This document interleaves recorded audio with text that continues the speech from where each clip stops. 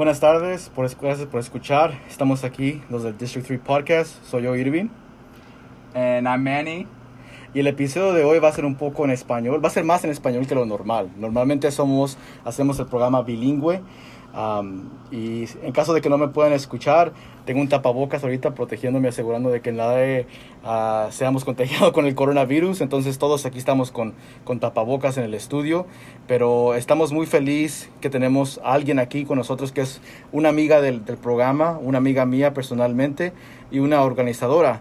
She is the co-founder of Venceremos. Es una organizadora que ha estado trabajando con una organización nueva que se llama Venceremos, localizada aquí en Noroeste de Arkansas, Magaly Licoli. Gracias por estar aquí con nosotros hoy, Magaly. Muchas gracias por invitarme, Irving.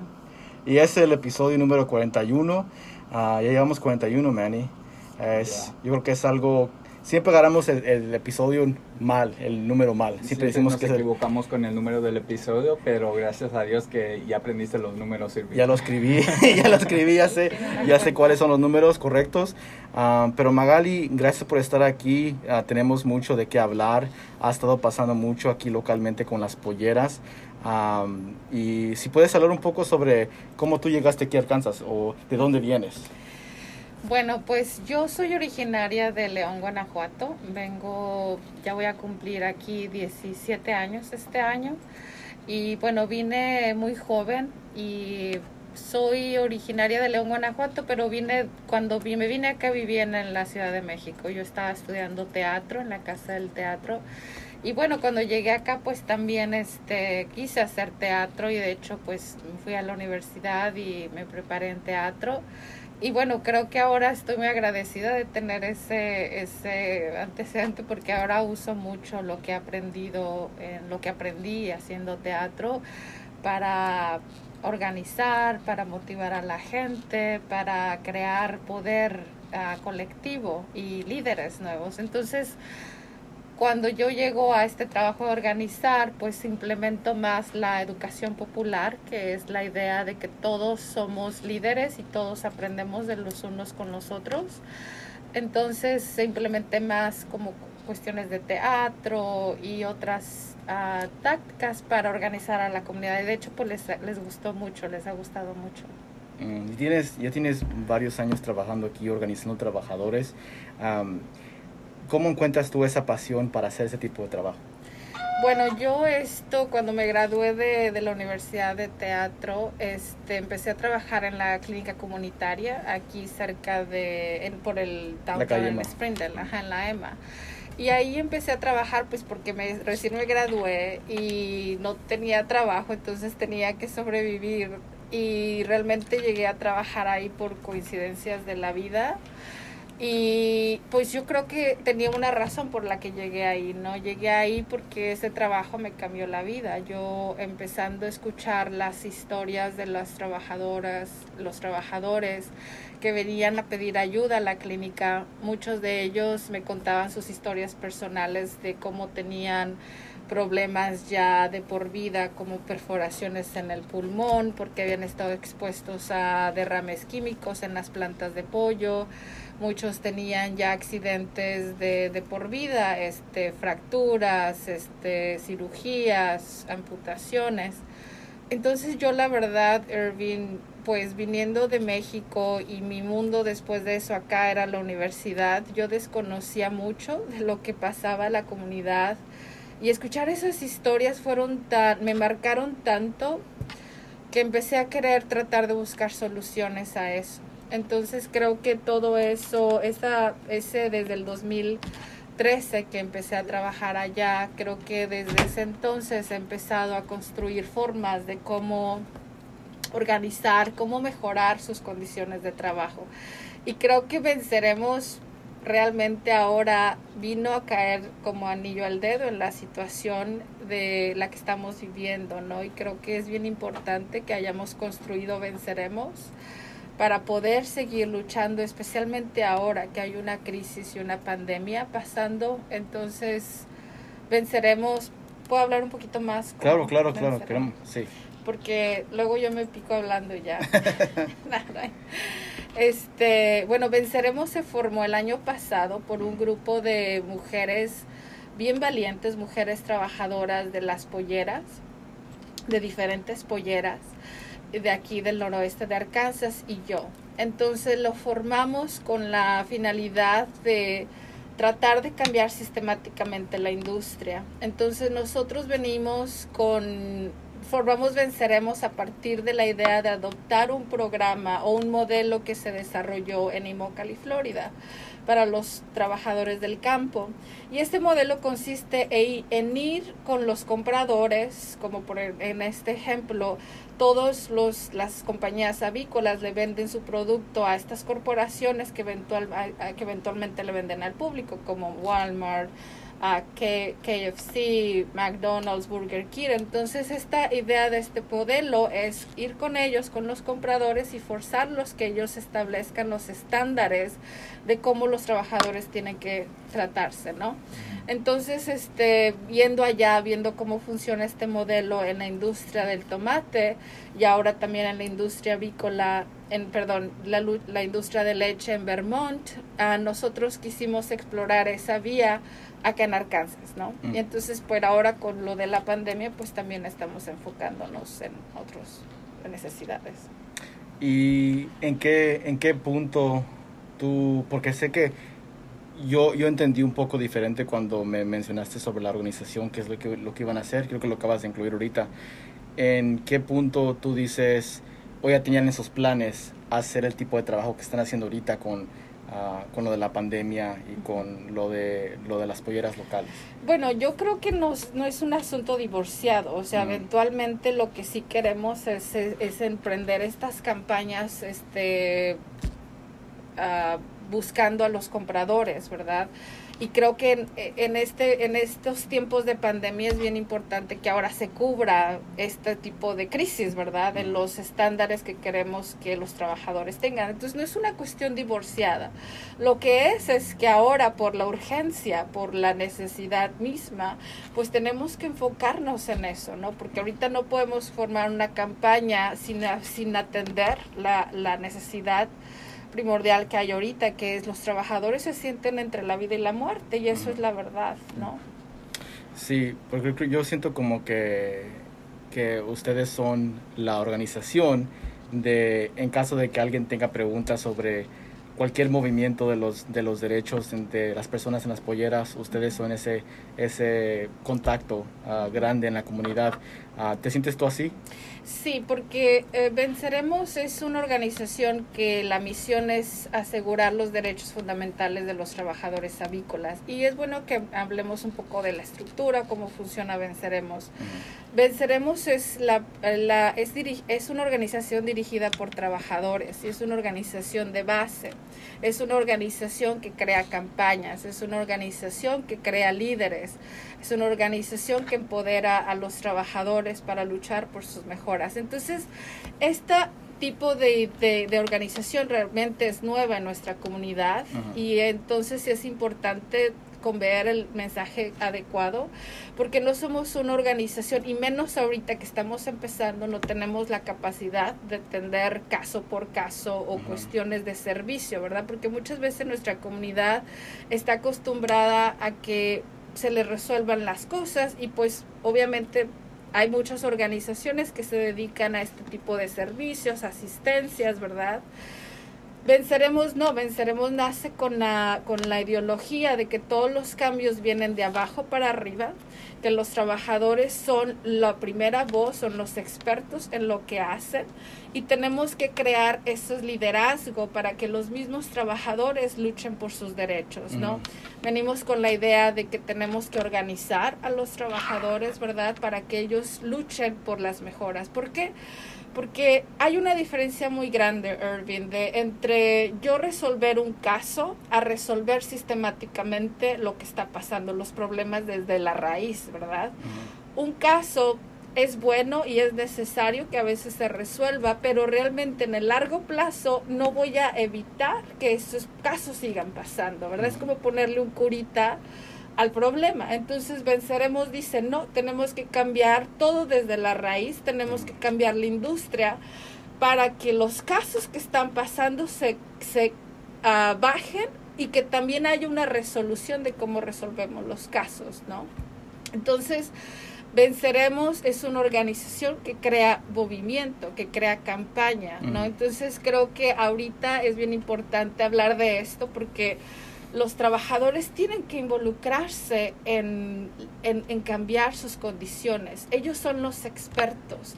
Muchas veces hemos visto que organizaciones nacionales, internacionales abogan por los derechos de los trabajadores y te juro, Irving, que yo creo que ni los trabajadores saben por qué están abogando y qué están cambiando y cómo lo están cambiando, porque ellos no están involucrados en las conversaciones, ¿no? Entonces es importantísimo para Venceremos que los trabajadores sean parte de las soluciones, que sean parte de discutir los problemas, porque ellos son los expertos en donde están. Ellos son los únicos que van a saber qué es lo que quieren, cómo lo quieren y cómo va a ser, ¿no? Entonces, Venceremos crea esos espacios para esos trabajadores.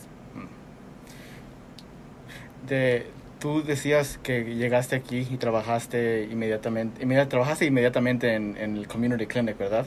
Y es como... ¿O no? Cuando me gradué en el 2013. Ok. Ajá. Entonces, ¿y ese año, qué año fue? 2013. En 2013. ¿Cuáles las diferencias que has visto en cambio de hablando sobre los trabajadores organizándose desde ese tiempo hasta ahorita? ¿Cómo han cambiado las cosas? Bueno, ahora, yo anteriormente pues he estado organizando trabajadores de ya por 5 años, 4 años, y mi visión era pues es cambiar las estructuras de enseñanza, cómo enseñamos a los trabajadores. Entonces empecé a implementar más educación popular. Yo en ese tiempo que entré a trabajar, a organizar y con esta visión de empoderar a trabajadores, yo he visto un cambio muy drástico en las líderes, ¿no? Tan solo las líderes que formaron Venceremos, las mujeres que formaron Venceremos, las fundadoras, porque somos todas fundadoras de Venceremos, su ideología, su razonamiento ya va más crítico, es un análisis mucho más profundo de los problemas, ¿no? Muchas veces los trabajadores entendían que el que los oprimía era el líder, el supervisor.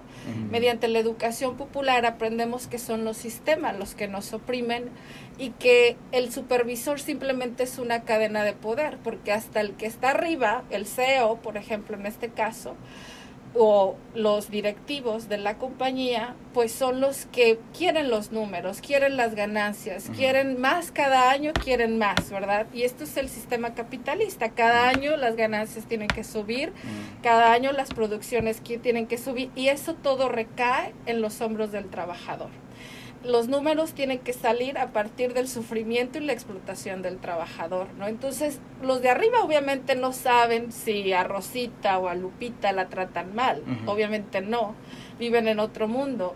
Pero obviamente el que ellos requieran un número o una cifra al año requiere que la cadena de poder va a caer hasta el supervisor que está ahí, al pendiente de cuántos pollos se procesan, ¿verdad? Entonces, obviamente, el supervisor, su tarea es exigirle a los trabajadores rapidez, exigirle que sean más rápido, exigirles todo, porque él tiene esa presión de que tiene que entregar eso. Entonces, mediante la educación popular aprendemos estos análisis, ¿verdad? Que el problema va mucho más profundo que lo que imaginamos. Entonces, las líderes de Venceremos, cuando hablas con ellas, te hacen un análisis muy profundo del por qué ellas están en sus condiciones y cómo quieren cambiarlo, ¿no?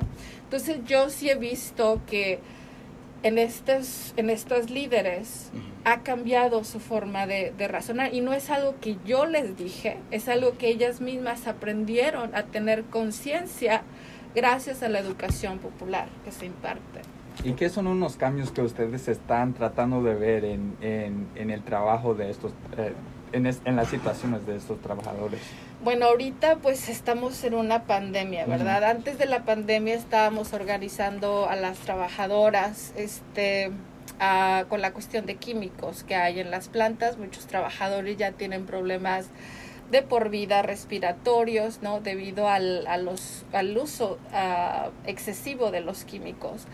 llega la pandemia y obviamente se abre el telón al descubrir que pues para la gente y el mundo que los trabajadores no tienen protecciones básicas, ni siquiera de días pagados por enfermedad, ¿no? Y que en este caso de una pandemia eso es esencial para que los trabajadores se sientan a gusto o seguros, perdón, de estar en su casa, de no recibir menos pago porque están enfermos y también prevenir que otros se enfermen, ¿no? Por historia, las polleras nunca han dado este beneficio y muchos trabajadores suelen ir enfermos, ¿no? ¿Por qué se siente como que lo de las polleras como que es como un estigma? Como ya han pasado muchos años, ya tienen que habido más conversaciones sobre lo que está pasando, pero como que la gente tiene miedo, ¿verdad? Y aparte de los trabajadores, hasta las personas que no trabajan en las polleras, pero que son parte de la comunidad, como que temen decir algo públicamente porque el poder de Tyson, el poder de Georgie's es muy grande aquí. Claro, y tienes toda la razón. Yo creo que es uno de los retos que tenemos nosotras como organizadoras, el crear ese poder en la comunidad, ¿no? Porque, y yo no les culpo, Irving, o sea, todo hasta el árbol que está en la EMA tiene la placa que es donado por Tyson, ¿no? O sea, tenemos a Tyson en la placa de Tyson en todos lados, en todos los eventos, y que pues obviamente es parte de sus estrategias caritativas, ¿no? El dar el caridad obviamente es porque hay necesidad, pero también crea un control, ¿no? Entonces, muchos trabajadores tienen ese miedo y yo he escuchado a muchos trabajadores decir, no, pero pues a la Tyson nadie le gana, mire, los doctores, los abogados están vendidos. Entonces yo como organizadora, Irving, cuando yo empecé pues también a ver todas estas dinámicas que nadie nos quería apoyar de corazón porque entonces se ponían en juego sus relaciones, ¿verdad? Diplomáticas, que muchos están en la comunidad, no todo eso. Yo empecé a entender, Irving, que para crear este movimiento en Arkansas teníamos que tener apoyo de afuera, que teníamos que crecer esto desde afuera, porque los de afuera nos ven afuera de la burbuja en la que estamos y saben la necesidad que existe en hacer este tipo de cosas, este tipo de trabajo, este tipo de campañas, ¿no? Entonces, afortunadamente, en los últimos 5 años que he estado trabajando, he construido una red de apoyo nacional, ¿no? En la que cualquier cosa que pase, legal o esto, hay gente ahí apoyándonos. Entonces, el miedo viene a partir de que la gente no sabe que hay soluciones o cuáles son sus derechos o cómo organizarnos, ¿no? Entonces, creo que Venceremos es esa organización que viene a decirles, sí es difícil, porque nada es fácil, y menos cambiar cosas desde la raíz no es fácil, ¿no? Es obviamente trabajo, es obviamente dedicación, es obviamente tener mucha conciencia, pero que no es imposible, ¿no? Hemos visto cómo históricamente muchas empresas se han doblado para darle a los trabajadores lo que se merecen, y creo que la legacía que nos han dado históricamente los que han organizado trabajo en labor, nos han enseñado mucha sabiduría que podemos aprender, que podemos usar, ¿no? Para organizar en nuestras comunidades. Entonces, yo les digo a todos que nos están escuchando que sí, que las cosas están complicadas, pero que afortunadamente hay personas también que están dispuestas a ayudarnos, ¿no? Ahorita con lo de la pandemia, tengo muchísimo apoyo de organizaciones nacionales, de abogados que me han dicho, Magaly, cualquier problema que tengan de represalia, nos dices, porque con gusto les vamos a ayudar, ¿no? Entonces, Venceremos, creo que es una visión mucho más amplia. La mesa directiva de Venceremos hay gente de Washington, D.C., de Florida, de Nueva York, de Arkansas, ¿no? Porque para hacer este cambio necesitamos tener gente que realmente entienda lo que uno tiene que hacer para llegar a hacer esos cambios, ¿no? Y en un mundo perfecto, Magaly, ¿tú cómo miras que estuvieran las polleras? No ayudando a sus trabajadores, pero ¿cómo tú ves que las polleras tienen que estar? ¿Cuál es tu visión de lo que tú ves las polleras, cómo tienen que tratar a sus trabajadores? ¿Qué tipo de beneficios tú crees que deben de tener? Y te puedes hablar un poco también sobre ya sé que en los años pasados han hablado sobre, por ejemplo, en las polleras las líneas van muy rápidas, ¿verdad? Y causan que mucha gente se lesione.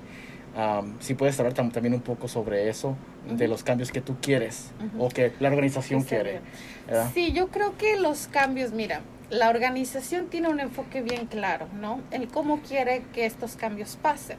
En el sentido de, por ejemplo, en el programa que queremos, que estamos adoptando, en el modelo que se llama Responsabilidad Social Dirigida por Trabajadores. Es un programa que se crea un código de conducta basado en los trabajadores. O sea, Magaly no va a ser la que va a decir que lo que quiere. Son los trabajadores que vienen a la mesa y ellos dicen, yo quiero esto, quiero el otro, quiero un lugar libre de acoso sexual, quiero un lugar libre de represalia, quiero un lugar libre de abuso, no quiero un lugar libre de cualquier cosa. A partir de eso, y ya lo hemos hecho, creo que hemos hecho mucho trabajo de eso, en crear, en hacer imaginar qué es lo que los trabajadores quieren, ¿verdad? Y entre eso, pues obviamente que la línea no sea tan rápida, que el uso de los químicos sea controlado, que se les dé el equipo necesario para trabajar, que no haya acoso sexual, ¿no? Que no haya acoso, que no haya represalia. La clave para que esto funcione, Erwin, y en los tiempos que yo he estado organizando, no nada más se trata de decirle a la planta, dame esto, ¿verdad?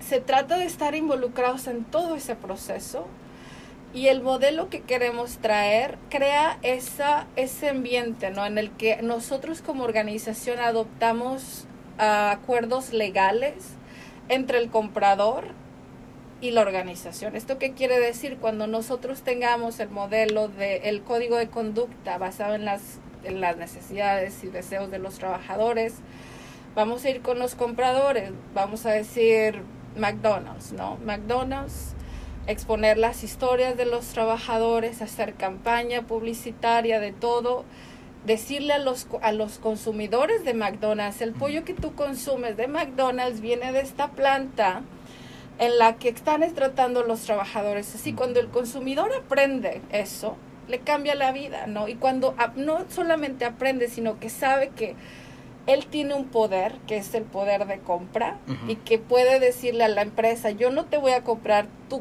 tu hamburguesa si yo no sé que tú estás tratando o comprando el pollo de un lugar que es bueno para los trabajadores.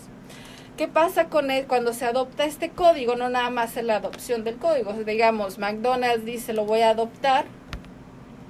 Después de que se hace una campaña hasta de boicots y lo que sea, que finalmente McDonald's lo adopte y diga, entonces el pollo que yo compre, tienen que las empresas tratar a sus trabajadores. Así es como un estándar, ¿no? De compra. Después de ganar varios contratos, el goal de la organización es crear una organización que se encargue de monitorear la implementación del código. Y eso es bien importante, porque no nada más es decirle a la planta, tú haces esto. El control lo tenemos en el monitoreo, ¿no? En el asegurar que lo que ellos están prometiendo está pasando. Y el monitoreo pasa con Venceremos, va a pasar con los trabajadores, porque los trabajadores van a poder decir directamente, ellos no están respetando el código de conducta, ellos no están respetando nuestros derechos bajo el código de conducta. Entonces ahí, como monitoreos y como organización, tenemos que darle seguimiento a la planta, o lo van a cambiar, o ellos van a estar en riesgo de perder el contrato con los compradores, ¿no? Entonces es una forma de agarrarlos por las ganancias, por el dinero, ¿no? Y es una forma de que nosotros podemos entrar y monitorear que todo esto, lo que quiere el trabajador, esté pasando. No va a haber un cambio sistemático si no existe este tipo de estructura, el monitoreo, la implementación de lo que la empresa dice, y nosotros estar monitoreando que lo haga, que lo cumpla, ¿no? Entonces, eso es lo que nosotros queremos lograr con Venceremos en el futuro. Okay. Y ustedes, Irving, tú estabas trabajando con eso también.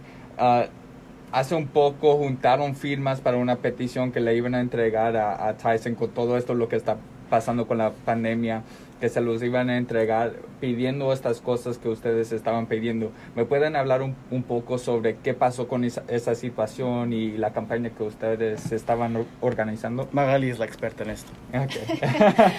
Bueno, cuando pasa lo de la pandemia, ¿no? Era pues descubrir que necesitábamos luchar por las protecciones esenciales. Porque el país ya los había declarado a ellos como trabajadores esenciales que tenían la responsabilidad de cumplir sus horarios de trabajo. Y la compañía también.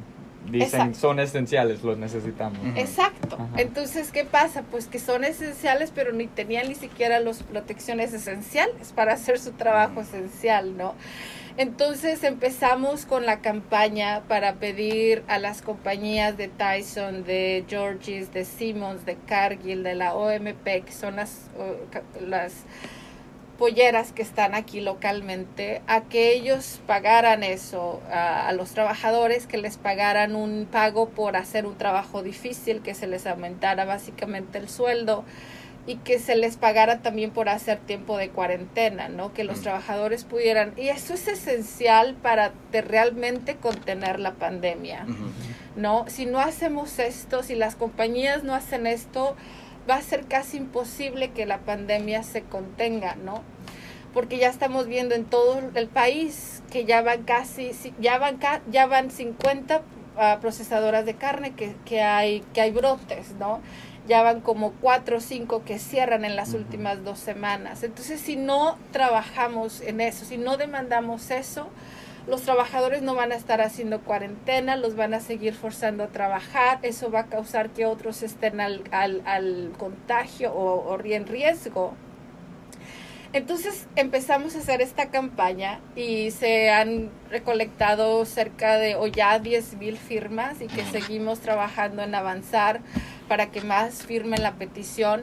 Empezamos a mandar correos a las organizaciones con la ayuda de organizaciones internacionales a demandar que estas compañías nos respondieran a la petición. Unas respondieron, otras no, pero empezamos a ver que muchas de estas compañías solamente hacían cambios para protegerse ellos legalmente, ¿no?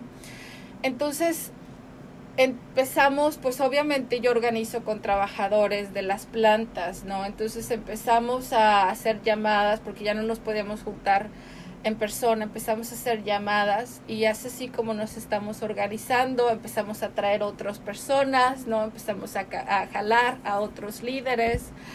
Y empezamos a pensar que no nada más la presión tenía que venir de los consumidores o los apoyadores, que también los trabajadores tenían que tener voz y tenían que ser escuchados, porque la empresa puede decir, ya estamos haciendo esto, y tenemos un montón de artículos y materiales que hemos producido en las últimas semanas, en las que se le da el derecho a la compañía de responder y la compañía dice, pero ya estamos dando esto, ya está. Entonces se escucha muy bien, ¿verdad? Para ponen personas, videos en las redes sociales.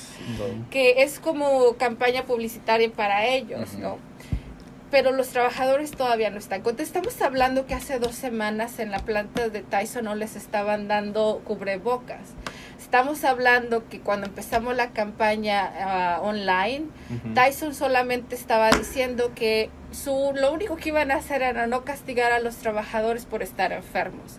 Después que empezamos con la campaña, pues obviamente empezaron a estar en el target, ¿no? Y empezaron a responder con estas cosas, que les iban a dar short-term disability a los trabajadores, lo que significa que solamente se les va a pagar hasta el 60% de sus ganancias, no completo como nosotros estamos exigiendo, y que se les iba a dar $500 nada más, en lugar de un incremento al salario. ¿Qué compañía era esta? Tyson.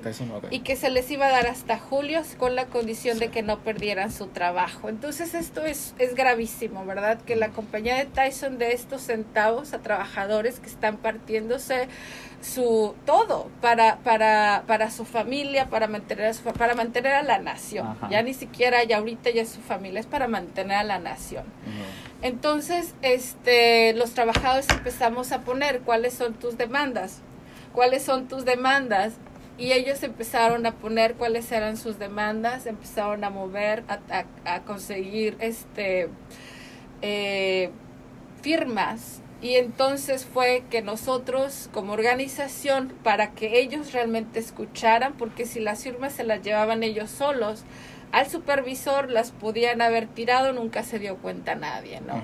Y creo que ahorita es crucial que todo lo que están haciendo estas plantas se saque a la luz, porque están haciendo cosas inmorales a nuestras comunidades. No podemos sacrificar a más trabajadores para mantener la nación y la economía viva. O sea, eso no es moral, Irving. Sí. No se pueden sacrificar trabajadores así.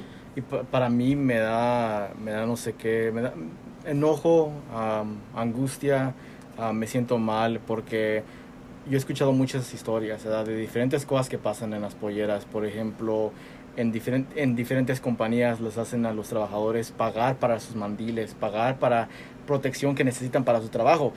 Cualquier compañía grande que no tiene así como que la mayoría de los trabajadores son inmigrantes, les dan lo que necesitan para el trabajo, ¿verdad? Pero en estas compañías tienen que pagar para poder trabajar. Y se me hace injusto eso. Aparte de eso, muchas historias sobre gente que no los dejan ir al baño cuando están en las líneas.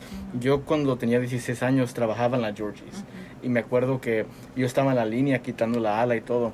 Y me acuerdo que nos decían, no puedes ir al baño hasta que regrese aquel señor. Si uno tiene que ir al baño, tiene que ir al baño. Claro. Y no los tienen que hacer esperar solamente porque quieren que la línea vaya rápido como ellos quieren. Y también he escuchado historias sobre gente que se ha lesionado porque la línea va muy rápido también y quieren seguir incrementando de cómo rápido va la línea. Y aparte de eso hay muchas más historias. Yo sé que tú has escuchado a lo mejor miles de historias. ¿Cuáles son algunas de las cosas que tú has escuchado de cómo trabajadores no los están tratando bien en sus compañías?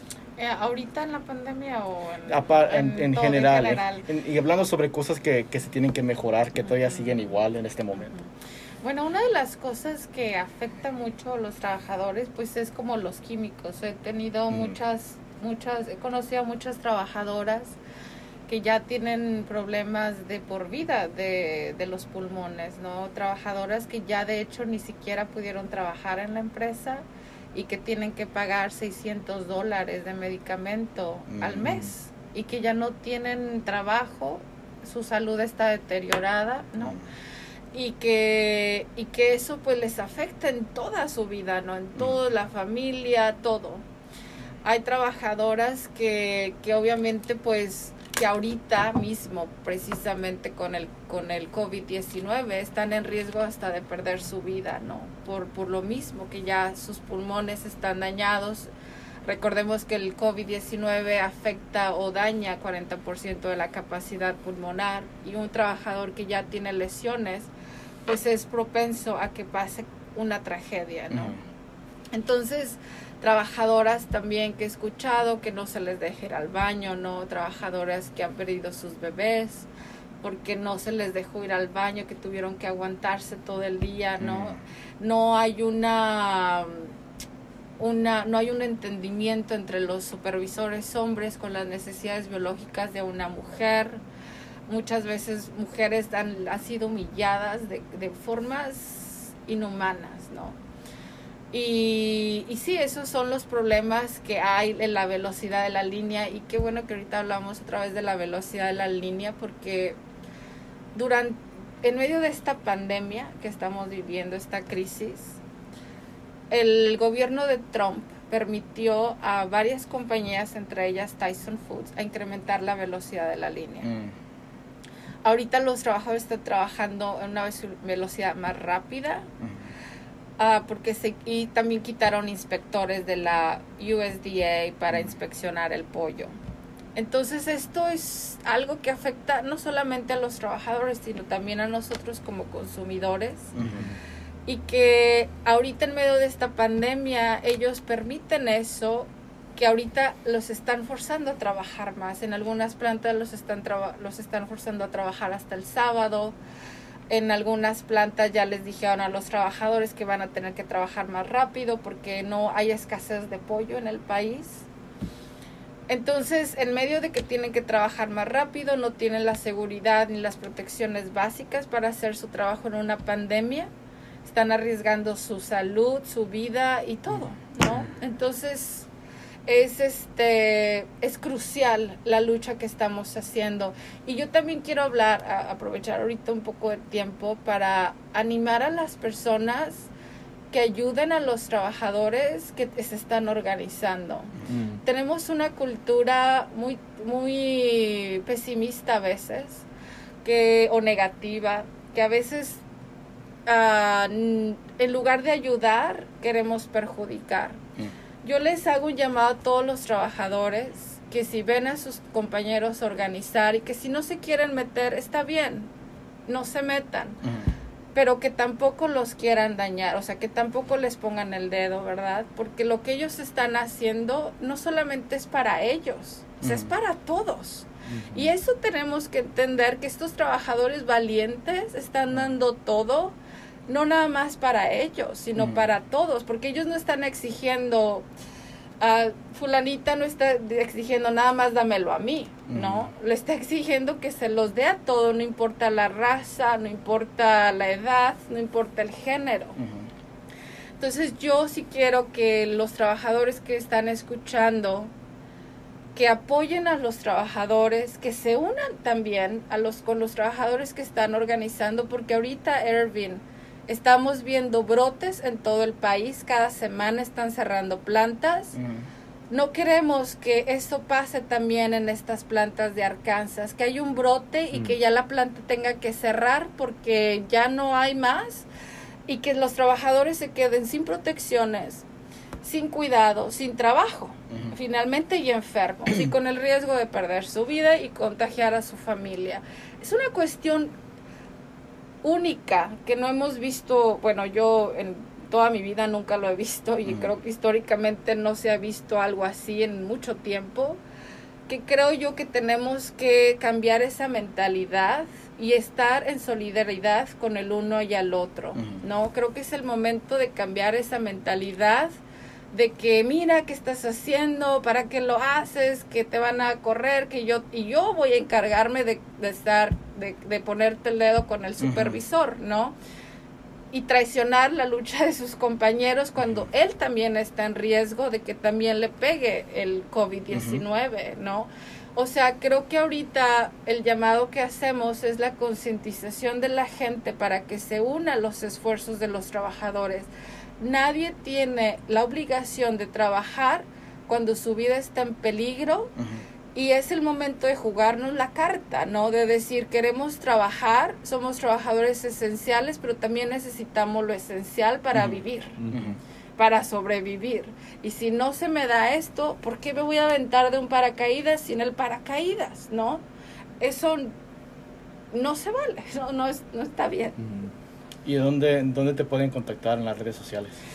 En las redes sociales estamos Venceremos o @Venceremos Arkansas, porque si encuentran varios nombres de Venceremos. Y nos pueden mandar un mensaje privado. Todos los que piensan que nada más nos enfocamos en la Tyson o en la Georges, les hago un llamado: si trabajan en la CIMOS, en la Cargill, en la OMP, no se trata de super Magaly, super Venceremos ir y cambiar todo, no. Se trata de que ellos ver la necesidad que hay en su planta, y podemos nosotros apoyarles para que también se organicen en su planta, y también proveerles los recursos que hay para que se organicen efectivamente, para que demanden las cosas efectivamente, para que tengan el apoyo visual efectivamente y todo el apoyo legal que se requiere. Con eso podemos apoyar y podemos compartir con los otros que es lo que también se puede hacer en sus plantas, pero no se trata de que vengan y háganlo por mí. Invitamos a todos los que tengan problemas en su planta que se unan a los esfuerzos. Estamos creando un movimiento con diferentes plantas, y vamos a ver esta semana qué vamos a hacer con otras plantas. Pero esos esfuerzos vienen de los mismos trabajadores, no es Magaly diciendo ahora toca esto, no, vienen de los trabajadores, de su necesidad. Entonces, si trabajan en otra planta y quieran involucrarse en cómo cambiar eso, pues contáctenos, llámenos, cuéntenos sus historias. También queremos saber qué está pasando en otras plantas.